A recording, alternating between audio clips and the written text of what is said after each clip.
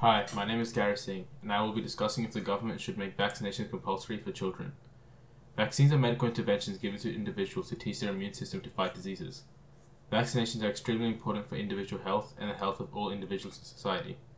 It greatly reduces the risk of infectious diseases as it can eradicate diseases such as smallpox. However, this requires a high level of population immunity across the world.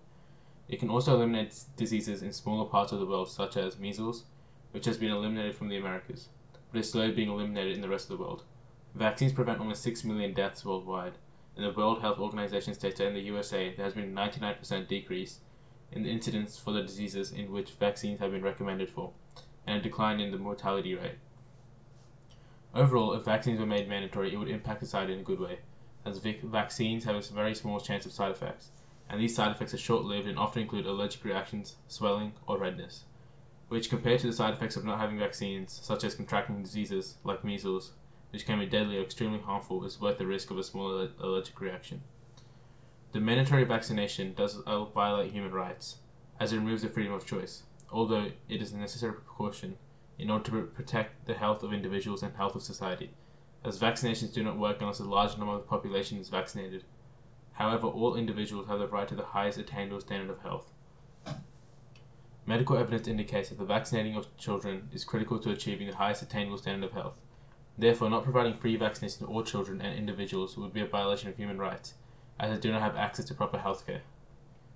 There are countless benefits to humans by making vaccines mandatory, as it ensures that only a minuscule chance of contracting infectious diseases and helps the overall population eradicate or eliminate the diseases.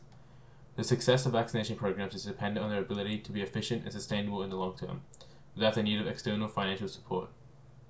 Most countries have made tremendous steps forward in ensuring vaccination programs are running smoothly. Some countries, however, have been unable to ensure the efficient and sustainable vaccination programs due to multiple factors including political landscape, financial support, and demand for vaccinations. The World Health Organization and their partners, along with governments, are ensuring that all individuals have access to the vaccinations. My opinion on this topic is that vaccinations should be made mandatory, as its effectiveness is dependent on the majority of the population being vaccinated.